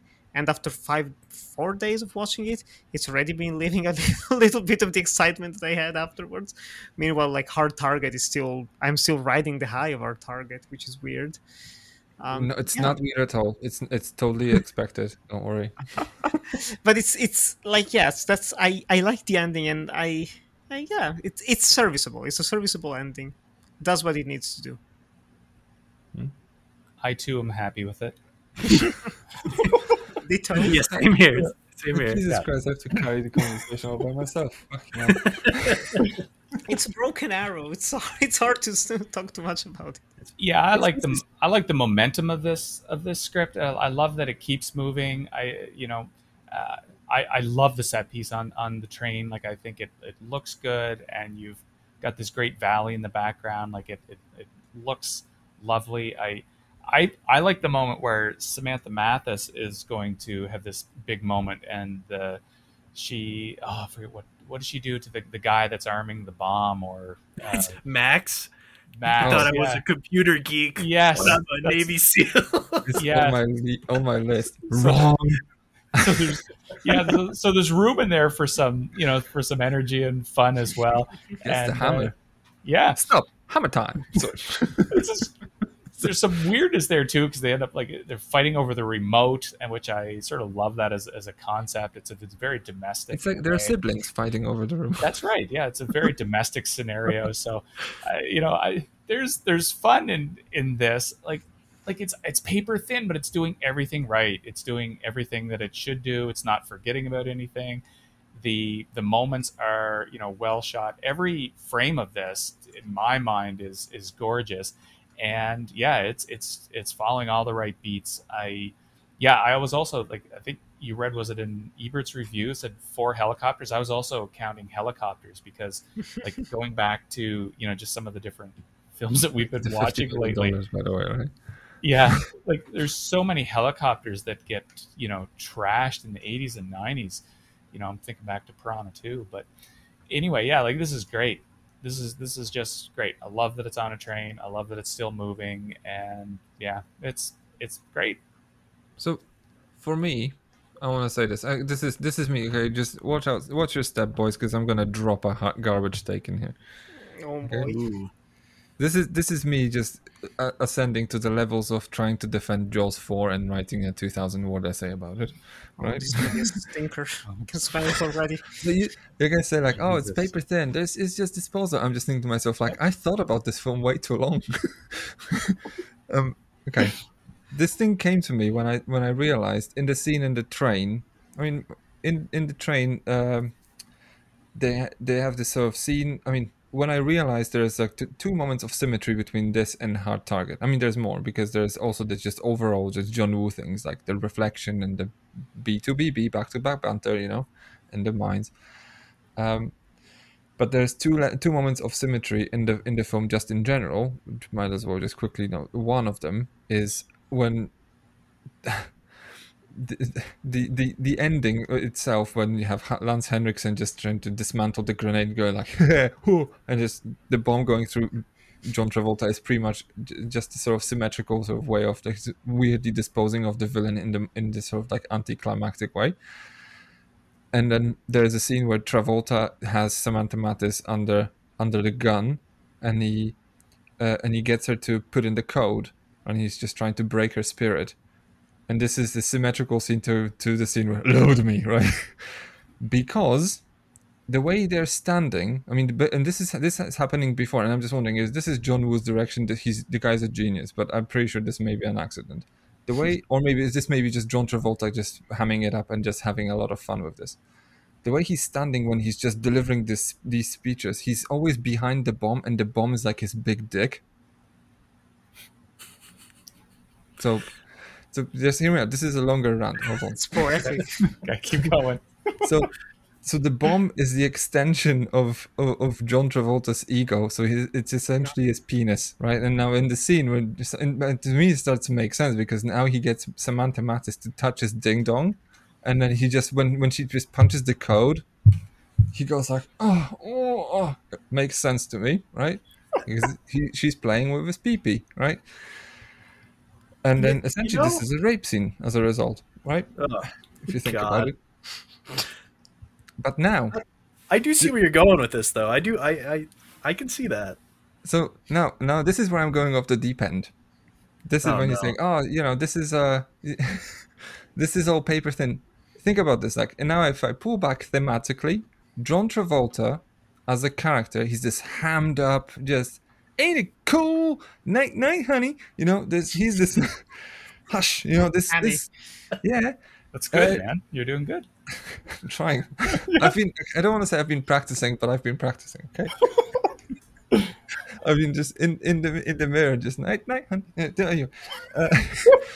But he's this sort of big, jacked, overconfident guy, and then Christian Slater is this sort of meek everyman, but he's a guy, but he's a guy who just achieves extremely effective results using unconventional ways, so like kick the tail rotor of the helicopter, or just even in the beginning you have this sort of like, Ali and Foreman do this, and he says, I'm more of a Bruce Lee guy, and he just feigns a kick, and then he just punches him in the noggin, right? So to me, John Travolta is Hollywood. I feel like Tarantino in his like My Friend's Birthday sort of scene where he just talks about Top Gun being an allegory for being gay. Have you guys seen this? Yeah. I know of it, yeah. Yeah, so John Travolta is Hollywood, Christian Slater is John Woo. John Woo is defeating Hollywood by making Broken Arrow, and then then John Travolta is just this Hollywood ego, and he's defeated by his own big overblown dick. At the end, he gets impaled by his own massive penis. It's great. I can't. This is where this one becomes a 5-star experience that I'm actually willing to write a few words about. Like, just So it's. Only I can't Roger wait for Ebert this could have heard essay. that. What? I said if only Robert Ebert could have heard that. Well, I'm gonna mail it straight to heaven. Someone's been reading too much Freud here. I haven't read any Freud. I'm just thinking like, this bomb's a dick. I mean, because I don't know, even in these like little, I don't know, in the valley, it looks like a dildo, just massive. Like I'm just like I'm wondering, is there gonna be a joke? It's like, we found the bomb, it still vibrates, right? Just saying. I didn't put the dicks in there, like they put the dicks. It's all they're doing. You're just seeing it. Yeah. Oh God. Anyway, I have a feeling that I don't know. Let's just close this before I embarrass myself even more. No, it's a good take. Good for you. It's a pat on the back. I feel like Giles. It's like, you know what? I'm not a civilian, actually. I used to be a lieutenant in the whatever Boy Scouts I was Yale in. Rotsy. And it's good for you, Lieutenant. I sort of want to watch it now and watch it again through your eyes. I'm curious now. I won't wait 6 or 7 years for my next rewatch. Yeah, watch it this weekend, and think about it. This is a spaghetti western meets a samurai film about a Hong Kong sort of everyman director defeating the big ego of Hollywood with his cunning. And then, anyway. Right. Final takes? Before Travolta goes off. And he just has a smile at the end, it's great. It's anime. Come on. Final takes?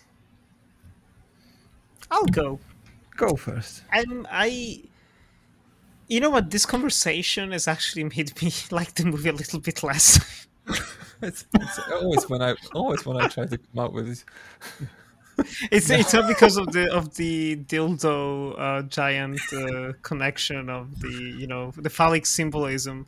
It's not because of that, but just because I was watching it and I wasn't liking it as much as it was the first time around, while I was still enjoying it. And I kind of accepted at the end of all of this. It's a lesser Wu, and that's fine. There are better films that I like more from him, even in Hollywood, that I want to rewatch more than this one. But as it is, this is a very good way to spend 105 minutes or however long it is. It's fun. It has memorable moments. It's more consistent than other films that he made, honestly. But it's lacking that extra something, that magic touch that makes you go like, now this is a banger John Woo film. Extra points for John Travolta just hamming it up though. Isn't this special something my dick analogy? Come on. Bravo. Hey, Cordero, what is it? Final take, final verdict. Did you also do you also like it less now? No, I still think I still think it's pretty great on its own merits. It's a mess, but I really like it. It might be my least favorite John Woo movie I've seen so far, but I love all of the John Woo movies I've seen. So that's not even that's a compliment basically. One thing I want to touch on that I thought would be kind of interesting, with we talked about a little bit of modern cinema, modern blockbusters, but like with the MCU nowadays, they kind of have, they call it the good old military propaganda, where if something bad happens with the military, it's something that's unfathomable. They could have never have seen coming. That's when the military has its shortcomings. In this movie, it's negligence. There's when Travolta's character betrays Slater, it takes him all of 5 seconds to completely accept it. Right before that, he delivers that line about how what does he say? Oh, I had it written down. When he's testing him in the cockpit, right? Is it then? You love having the power of God at your fingertips. It's and when at the Pentagon or wherever it is, when they see Travolta's PowerPoint short film that from Austin Powers threatening to destroy the world, nobody stops and is like, oh my God. No, everybody knows it's him. Everybody has been paying attention to him this whole time and could see this trajectory coming from it. Nobody did a damn thing. Well, they do assume it's Slater first because Hale lost it, something punching out. And that's funny too, is that they look deeper into this situation because Giles misinterprets it. I think that's really interesting too. There's a lot of very human elements to this. It's not the smartest person in the room is doing this. People are being dumb in this movie, and you appreciate that, honestly, because people are dumb. I'm dumb. I like being seen, and I feel seen and broken. But then he see when they say "Oh, Hale lost it," and they're just saying, "Oh, did he lose control of the plane?" And then Giles goes "What if he didn't mean this? What if he meant he lost control of the bombs?" I'm like, "No, he lost it. I think he went mad. That's what it means." Giles is over-analyzing this. That's the whole reason they're actually looking at this a little differently. It's military negligence. But then I totally agree. When they should have been when they see John Travolta on the screen, it's fucking knew it. Guys, we knew it would happen one day, right? We knew it would happen. And someone's who had Deakins betraying the country? Okay, you lost $50, right? But he took that money from Deakins in the first place. I do like the money, how that comes back around. I like that payoff where Travolta gets the $20 from him and then offers that back up. That's fun. For a few dollars more. So, it's still a Western sort of just, look, symmetrical. It's just, by the way, this banknote just survives such beatings. Just Just you can't buy Mhm. shit with it at the end. It's Uh, impressive. and one thing that we didn't touch is just before we just complete the final takes. Did you guys notice the Howie scream? Yes, No. it's when oh my What's god, the Howie What? scream? Howie scream. That's the actor who plays this. Howie Long. Howie Long scream. Like if hold on, hold on, just 2 seconds. Later that same evening. it's so good. I'm excited. I'm excited to hear this again. Wish I could. Yeah. I loved it. This I is from- cheered. This is from the 9th configuration, I think. I didn't But know it had a name. Yeah, Howie Oh. Long, because that's the actor who's in there. Howie Long. That's the Was I classic. reading they used this soundbite and they kept it in like Fox's closet for a while, and they've used his scream in countless other films since? Yeah. So Okay, it's now good. it's like this sort of Wilhelm scream. Just Right. let's go again. I think even video games use this, right? Yeah, it's very satisfying, honestly. It's a considerable scream. Like, come on. And this is the guy who just like, oh no, the core is exposed. And yeah, when he falls off the wagon into the river, right, just goes. Yeah. Ah, that's How cool. can you not like it? Jesus, people. Yeah, it's good scream. Disposable entertainment. This is not disposable. This is iconic. Carson, this is iconic. Okay? Oh, well. He's Not not about that, listening, don't worry. Chief. I think I prefer the Wilhelm scream, but Howie's is good. Yeah, how he's good. Because it kind of sounds like he's just moving himself away. It's just great. Anyway, It's Randy, like final how take? Master Chief would die. Yeah. Yeah. Yeah, I think in terms of my final take, I think that after this conversation, I like it even more. So yeah, this continues to grow on me. I really enjoyed myself watching this. Just another quick side note again about, I think this is Travolta at the height of his celebrity, because I was trying to think of another year that any actor had that they had starring actor 3 films in 1 year that made over $100 million, and I could only think of Keanu Reeves in the year with the 2 Matrix sequels and the Jack Nicholson, Diane Keaton, Something's Gotta Give. As good as it gets. As good. No. One of the two. Something's gonna give, Something- or Oh, something's or gonna as good get, as it sorry. gets. Something's Gotta Give. Yeah. Those were all 1 year, and it seems to me Channing Tatum, the year he did G.I. Joe, and he had, was it The Vow and something else, but I can't think, short of maybe some MCU actors, if there were 3 films, I can't think of another instance where one actor had 3 huge films released in 1 year, and those being Broken Arrow and then Phenomenon and Michael, which were dramas. So they're not Michael even like, was Is Michael an uncut gem? That's just huge. I never saw Michael, and I totally you forget never saw Phenomenon. Michael? Oh no. So anyway, I just wanted to throw that out there. Like, I'm really appreciating this era of John Travolta. I think he's great, and of course, Get Shorty and Pulp Fiction before, but and then we get into some other good stuff with him next week with Face Off. But at any rate, yeah, Broken Arrow, I think it's really fun. I think I can see why this doesn't necessarily land with an audience in a way that it stays in the public consciousness for a long time. It doesn't really necessarily have that hook. But yes, the more we talk about this being a Western, I even made a note. Is this Wu showing his Western? Yeah, I think that's totally what this is. And it's complete, fun. And I think that Wu is exploring all kinds of these things when he has a budget to do it. Like, he's exploring, some CGI at the time and more stunts and more set piece, and he's bringing his style to it, and it totally works. The character stuff here isn't necessarily the greatest, but it doesn't have to be. This is a really strong film. There you go. By the way, Michael has completely negative reviews because it's an unfunny comedy. Because it's about a fat angel who just comes down from heaven. It's great. Yeah. We should do this one day if we ever decide to just like do a few films with Travolta, just the forgotten Travolta. Travolta-thon.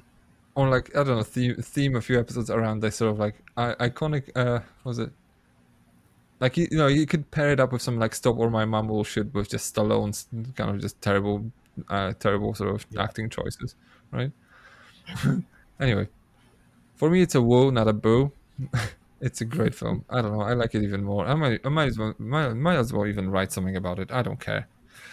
This is gonna be amazing. It's a film about big dicks, exploding dicks, and then hammy performances, and Christian Slater being Tom Cruise you can afford, and then it's just great. It's a spaghetti western without the spaghetti.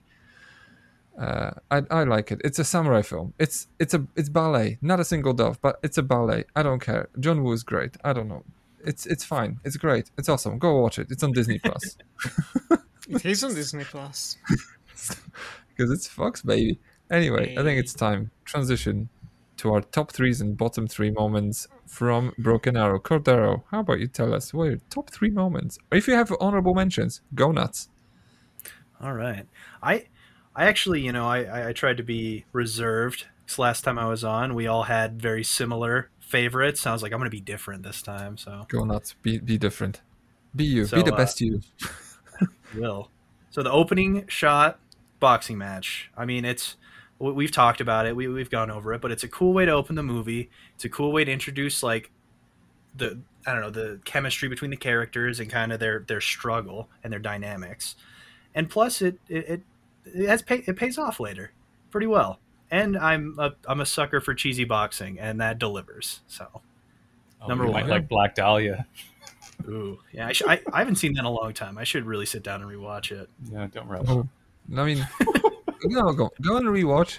Listen to our conversation about this, and then decide for yourself whether we bashed this film for no good reason. Yes, let us know if you were wrong. All right, number 2. I was gonna do a John Travolta impression, but Jacob's just been killing it. So no, please do. Just I don't want to be alone here. I said, "God damn, what a rush!" I know it's probably bad. Nah, but Nice. No, good. Say No, God damn.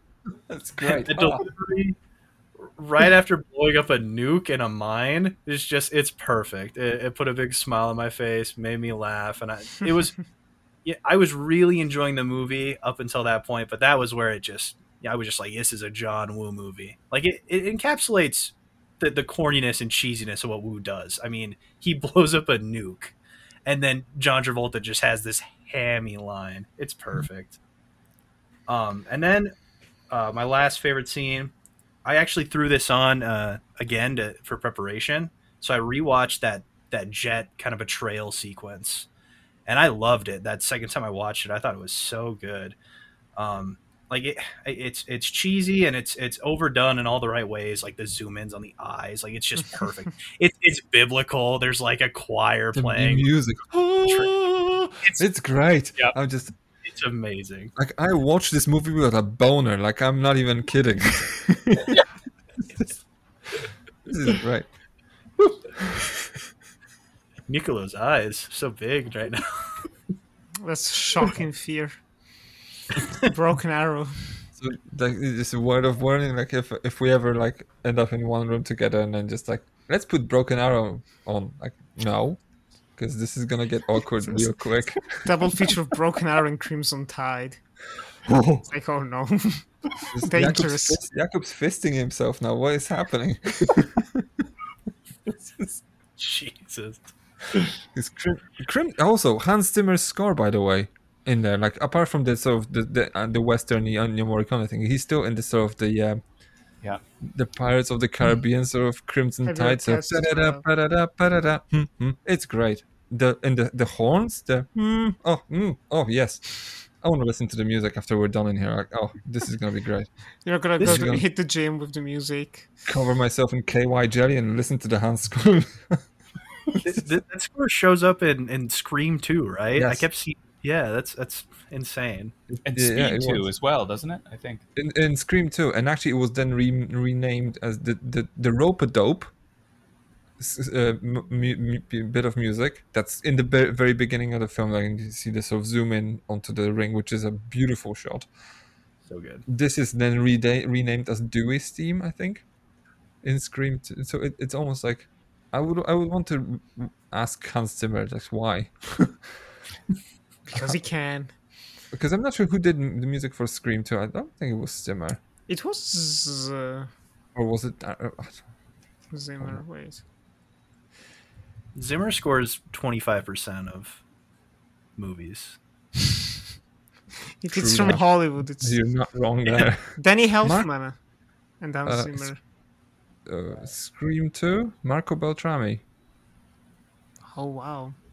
who's I don't want to say that Marco because I'm not for sure, but I have a feeling that Marco Beltrami is one of those guys who worked for Hans Zimmer in this sort of music company. Oh, he studied under Jerry Goldsmith as well. Faculty, Scream 3, yes. Maybe I'm not, maybe I'm wrong. I don't know. Don't quote me on I like this. Anyway, Marco Beltrami. Hmm? I like him. I remember one Wait, time what's this? I name dropped Marco Beltrami and Jack was like, "Who the fuck is Marco Beltrami?" So, anyway, Was a disappointment. who wants to go next with their top threes? I will. I also had as an honorable mention just the business of Travolta turning evil in the cockpit with the choir music and the close up of the eyes. So that's So good. Good call. Yeah. I will go with another honorable mention: the flare and the gas tank trick. I thought that was a great touch with Slater in the back of the Humvee and just get a bit of duct tape and a flare and a little gas tank. Very effective. Okay, my number 3, the slow motion helicopter crash. So Slater takes out the chopper with a shot. Like this is another indicator that is, this is not a realistic movie at all. However, he takes out the chopper with just 1 or 2 shots, and you get the zooms and the close-ups and the slow-mo, and it's just really, really great. And you get the sense that Wu is doing stuff that he doesn't normally get to do in his career, like pull down massive. How is it vehicles. unrealistic? Like he shoots the pilot. Like that's how you take down a chopper. Just shoot the fucker who drives it. I guess if he's a great shot, he can do it. It's a great scene, by the way, because it's just you can see through his like the gun barrel, almost like a Michael Mann type. I mean, it's John Woo type. And the way these helicopters crash too, with the tail coming down and the tail rotor creating its own damage, and the rotors smashing in slow mo. Yeah, it's great. So that's my number 3. Number 2, where's mine? Oh yes, it's a very simple moment, but whenever Slater and Mathis, they're on the top of the train and someone's pointing the gun at them, and Slater slowly puts his gun down and he grabs the pistol from Mathis's back and drops down and shoots between her legs. Just such a great, Woo gunplay. Love that moment. And number 1, just in general, John Travolta's weird yet awesome bravura. I love Travolta, his slow-mo, his entrance. We talked about that over the ridge. And then you get some of these, just some of these great lines like the hush, hush. And would you mind not shooting at the thermonuclear weapons? So just great. And he's got this great, I've never really seen it in any other performance anywhere, this great finger acting with his smokes, where his just these accentuated finger motions just to he loves using his hands. Yeah, it's fantastic. As we'll see next week. So weird and wild and small yet big. It's a great moment. Another great 90s villain right here, John Travolta. There you go. Nick? Top 3. Top 3. It's actually going to be hard because so many of them are already faked. Go top 7 if you need to. No. There'll be repetitions probably. But number 3, I like the sparring match in the opening. Again, like our boy Roger Ebert might say, it's a bit too talky, the whole film. But I do like the conversation that they're having during it, and like the boxing. It's the rope-a-dope, and it's like I watch Bruce Lee movies, and it's just pam pam, and then the talking afterwards. I think it's a very strong opening. It just hooks you in, even though it's not going to be a boxing film. But whatever, it's fine. Number 2, I really like every time you have 2 different vehicles in the same shot, it's impressive to me. And so the whole attack, like when Christian Slater arrives on the train by helicopter, it's like Helicopters, love them, and there's a shootout, and Travolta gets winged. It's so chaotic, fun, beautiful, like sparks flying everywhere, wood breaking into a million pieces in the air. I could live in those moments of just chaos. Love it. But number one, it's the whole John Travolta death. Of all There you the go. of all the parts in the film, like that stuck with me over 4 years. It's the dummy, the dummy can be fun. People made fun of the dummy, but I just like it. I like the way that he just accepts his death. If you want to use it as a comparison to the end of A Hard Target, where he's kind of like, I'm going to stop the bomb, haha. Oh, whoops. And he just blows up, and that's the end of Lance Erickson. In here, like, John Travolta just stands up and just stares down with a smile.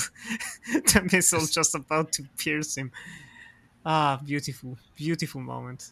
Inspiring, I'd even say.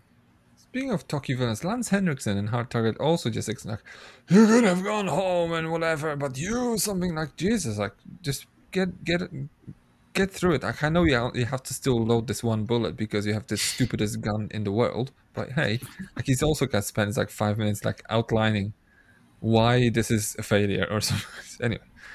And it's still not enough. Could have been 20 minutes more of just Lance Erickson screaming, John Travolta berating his team,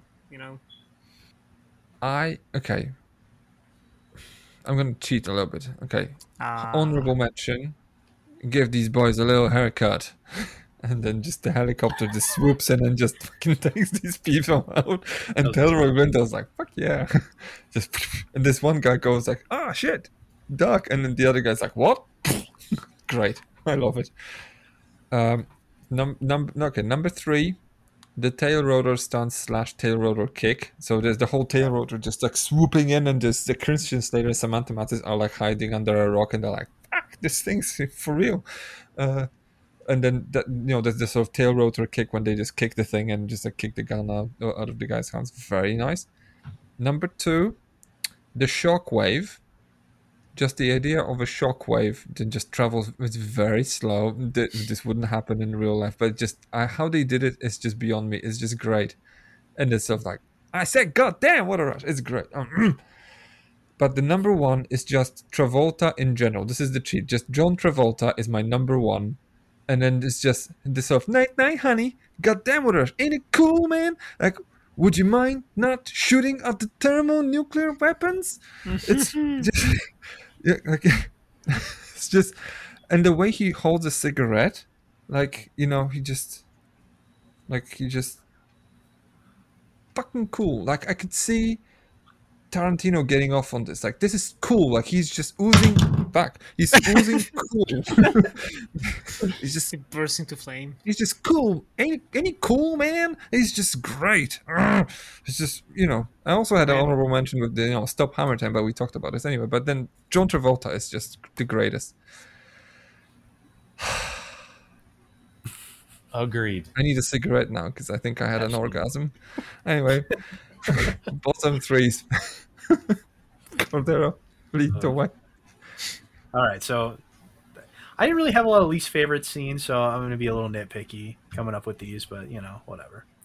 So in the mine, we get 13 minutes to detonate, right? When he sets it off, and then I swear it's like 20 minutes later, it's down to 6 minutes, and then like 2 or 3 minutes later, it's down to 1 minute, and God, it's just slow mode. Yeah, exactly. It's funny because they do that kind of same thing. They reflect it again on the train at the end of the movie, and that feels so clean in comparison. Like it just, I think it's just I don't know, the way they did it, the pacing for that, it just feels very off to me. Because you can't, but no one can die, right? Because it's the middle of the film. It's just everyone's gone now. Roll credits, right? It's a very bold thing to suddenly have a nuke and arm it for 13 minutes, like 45 minutes into a movie. You gotta love it. If it would it be better if the bomb actually had like a voice generator, and then that actually explains or just makes it a bit more sort of clear that how the bomb counts down is not just 20 minutes or like 11:59, 11:50. It's just 10, Mississippi. 9, Mississippi. 8, Mississippi. It makes more sense. Now 20 minutes is an hour. There you go. I solved it. Sorry. It can't be on the episode. And then I have to say that Samantha Mathis could have gotten out of that boat. You know, she had enough time. I would argue it took her more time to get under a tarp and lay down in the corner than to just fall off into the water. I thought that was pretty funny. Because she doesn't listen. Exactly, she just doesn't listen. Even Christian Slater, it takes him a little. It's really funny. After that, he's like, "Where did you go? Get out of the boat!" And then she's like, "You're not the boss of me." Yeah. Even Christian Slater like gets out of the water and he's like looking around for her. I'm like, you were in the water. You would have noticed somebody like come in the water by you, wouldn't you? Whatever. The nitpicking for sure. And then the last one I have is it's less of a least favorite scene and more something I thought was lacking is in a lot of the Wu movies I've watched. He takes a moment, and in that moment there's, I don't know, it almost feels like spiritual the way he builds like the mood or the atmosphere. There's just like a nice calm moment that, I don't know. It's normally just it's very pleasing, it's very calming, and it adds a flair to his films. And there are elements to that here, but it's not really present. And I think that goes back to, this is an inertia driven, a momentum driven movie. We don't necessarily need that, but I will say that I was sad that I didn't get that kind of Chow Yun-fat plays jazz or harmonica scene, you know.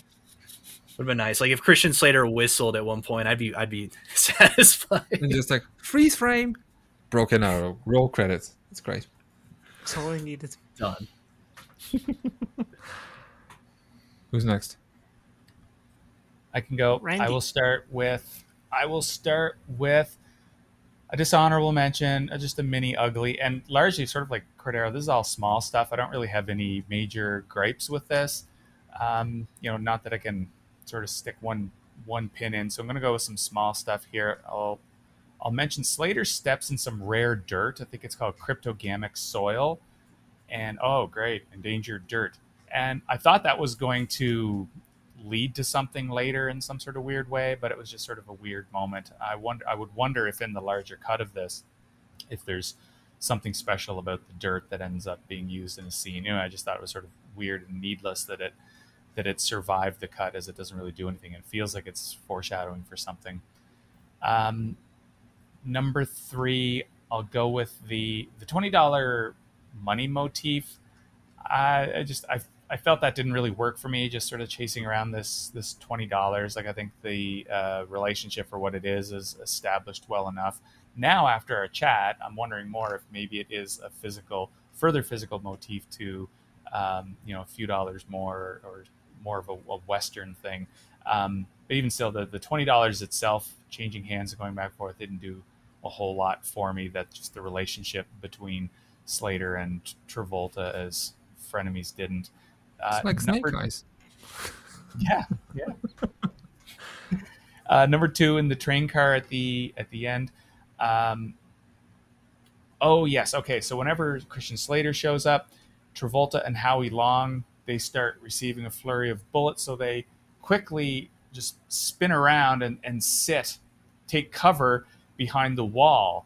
And they don't lie down or anything, just backs up against the wall. But the wall is just these very thin slats. It might as well be a picket fence. So I didn't really buy that they were getting too much cover by the way they were hiding behind the walls of this particular train car. And then the bottom for me, again, it's a nitpick. But there's a scene where Christian Slater falls off a Humvee and he's running to catch up to the Humvee that he fell off of. And John Travolta's Hummer is coming up behind him, and Slater somehow manages to catch up to the Humvee. And I sort of understood that they were, going faster than, 15 kilometers an hour. Well, a Humvee is not a sports car, okay? It's True. a V16 engine that's not exactly made for acceleration. It's meant for pulling power. Okay, so it just I still run him felt down, and he just, but nothing happens. It's like a Land Rover from 2005. It's just like all we're doing is just burning diesel. I think this is still a movie about speed and momentum, and I was under the complete impression that we were going more than 12 or 15 kilometers an hour. It's like Raiders of the Lost Ark. True. Just Yeah, saying. well, true. And I'm also scraping the bottom of the barrel here, and like this, I had such a fun time with this movie. I'm not coming up with too much serious dirt. Now let's get to the real bottoms, Niccolo, because you really hate this film, don't you? I've never said I hate this film. I'm taking my words and In shaking my eyes, them. you hate this film. You're the Roger Ebert of positively liking this film. I'm the anti-Roger, so. The anti-Roger. It's like the anti-matter. Number 3. There's this weird effect. The nuclear bomb explodes, and they have this very weird effect where they like squish the aspect ratio of the images, which was just absolutely like ugly, just utterly ugly. I had to rewind the moment. I was like, did they actually do that? I was like, yeah, that's their The bomb effect is so for the powerful that bomb. it squished the aspect ratio, you know? It shook at film itself. It's like this film Waves, like the guy slaps this woman that just like the aspect ratio changed. Oh, I like waves. Anyway, number 2. It's right after the explosion of the nuclear bomb, where Samantha Matt is just she's so cold from fear, and Christian Slater just starts hugging her. It's like, gotta get you warm. Just starts like aggressively rushing her. It's like, man, slow down. You're trying too hard. Slow down. Time, everything good will come. What did you want, Zach? Come here, baby. I'm gonna warm you up. Any excuse is good for him, I guess. He's been lonely for a long time. But number 1, it's the lack of doves. I got like 25 minutes into the film. I was like, I don't think there's gonna be doves in this film. I don't remember them. I got to the ending. No doves, no pigeons, no seagulls, no vultures, just butterflies. Small, ugly, shameful butterflies. I wanted doves. I wanted glory. I wanted symbolism that wasn't just phallic symbols for Jakub's amusement. I wanted doves, damn it. And I was denied them. So, is your love for for John Woo film sort of directly proportional to the amount of doves? And this explains why you say Hard Target isn't my favorite John Woo film because the doves are replaced by pigeons. I mean, maybe. The Killer is my number 1, and that has plenty of pigeons, so So, for did you already log it on Letterboxd? Which one? No, Broken Arrow. I did, yeah. Can you please change your review to No Dove, No Love? When I rewatch it, I will. I can add the line, actually. This has to be there. Oh boy. The real question is, what are you gonna pick for your I've got top plenty. worst moments? I've got plenty. It's mostly small stuff. CGI on the clouds. Just like they pulled the release for 2 months to make sure that this looks like that. Okay. I've got the sat. I've got plenty of like a few small uglies. I've got the how the Slater grabs the remote and takes for fucking ever to press one. But I'm reading my note. Slater grabs the remote and takes for fucking ever to press one button. Of course, it's just like. You have to press cancel. It says cancel, and just fucking press it. No, okay, but we're in a John Woo film. I can excuse this. Don't worry, it's still a 5-star film. Anyway, the satellite dish that the guy just takes apart with his machine gun is, I think it's made of ice cream because there's like this yellow polyurethane foam inside. Like this is not a real satellite dish. This is ridiculous. So these are my many uglies. Okay, and big uglies. The whole Pentagon scene where they're just like, well, we have a press release. This is an earthquake or something. Oh no, this never happened. And then Giles Prentice goes like, excuse me, we need to tell the truth here. And then everyone's like, how did you get this job? And then, but then the fallout from it is just like he takes him aside and he's like, we're gonna do what you want. I'm like, what? Why? what's going on? Like, what? This honestly feels like this is like, Austin Powers, International Man of Mystery, sort of the level of competence. These people. Number 2, where Giles Prentice admits he was a lieutenant in the Boy Scouts that he went to, and then everyone's like, "Good for you, Lieutenant." I mean, that's a good comedic line from Slater. But then cuts to when they're just planning their mission, and then Giles Prentice even feels like he's part of the military. He's like, "I wish I was going with you guys." I'm like, "Fucking what?" Like, he's just this veteran who just yearns for battle. Like, what the hell? But the number 1 is the 2 moments that I just call, we got ourselves a standoff self-awareness. It's just like, if you want to do a standoff, just do a standoff. But it seems like someone's written this with the sort of express knowledge. I'm rewriting this for John Woo, so let's do this sort of standoff. Like, I think we have a standoff. Well, I have the gun. It's not loaded. Meh. So it's supposed to be self-aware and funny, and I don't like this being self-aware. I'd like this to be serious and then therefore corny. Okay, same goes for this. We got ourselves a standoff, and he shoots him in the foot or in the car. It's just great. But then the idea of this sort of self-awareness bothers me, and I don't like it. I don't want, say, like John Travolta to wink at me. It's just like, by the way, I'm hamming this up for the camera right now. I want him to be like Randall Pick Van Cleef. I want him to take this seriously. I got paid, and I really want to make this the work of my life. Okay, so yeah, that's me. That's my bottom 3, and then 4 mini uglies. Anyway, we've done it. Broken Arrow can be watched on Disney Plus. I think everywhere. I hope. I'm not sure if it's in America on Disney Plus, because America is probably on Hulu, right? No. Maybe. Or somewhere like that. Anyway, but it still has. I don't know if you can check, because I think everywhere else is on Disney Plus, on Disney Star, actually. That's what it is. Anyway, also available on physical media, so you can watch it there. And then strongly encourage you to watch it whichever way you please, because it's a great film, despite what Niccolo could possibly tell you, because he hates this film. It is known. Anyway, so we've done it. I think we've done this movie justice. Where can we find you all on social media, and where can we find your stuff? So, Cordero, where can we find you? Right now, you can find me on Letterboxd.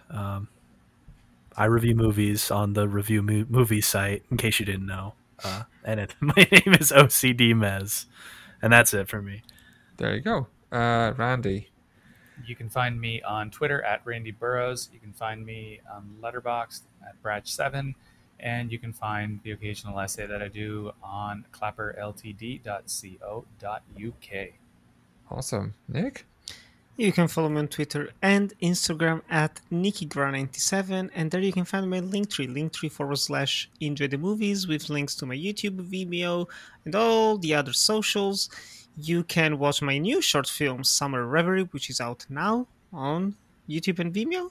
And you can also listen to the Death by Adaptation podcast, where Jakub joined us this Sunday. I think it's coming out. Yes, Jakub joined us to talk about Fight Club. So let's stay tuned for that conversation. Put a gun to my head and paint the walls with my brains. Come on. I just... Chuck Palahniuk thought of the day. It's just because, it's a film for men, about men with men. It's just, anyway, Do be man. I'm high on my Travolta. He's a real man, okay? Anyway, you can find me, Talk About Film, Twitter, Jakub Flash, Letterboxd. You can find my stuff, fashionfilm.com, clapperltd.co.uk. You can also follow the show at Uncut Gems Pod everywhere, which is all social media. TikTok, I can't do this with a straight face every week. TikTok, Instagram, Facebook, Twitter. UncutGemsPodcast.com is our headquarters, where you can go and browse all our shit and look at all the shows that we've done, which also includes our bonus shows that are also available on our Patreon. Patreon.com/UncutGemsPod, $3 a month. Supporting the show opens access to extra breadth of extra podcasts, a lot of extra in the same sentence. Idiot. Anyway, So go and subscribe and help us out. If you don't wish to subscribe to our Patreon and pay every month $3 from your of your hard-earned dinero because cost of living crisis and whatnot, you can always buy us a coffee, one-off donation, and support the show that way. And if you don't feel like spending money, which I totally understand, but I not necessarily approve of, you can always leave us a review or a rating wherever you listen to your podcast. So I don't know where you're listening to your podcast. If you can leave a star rating, just do it.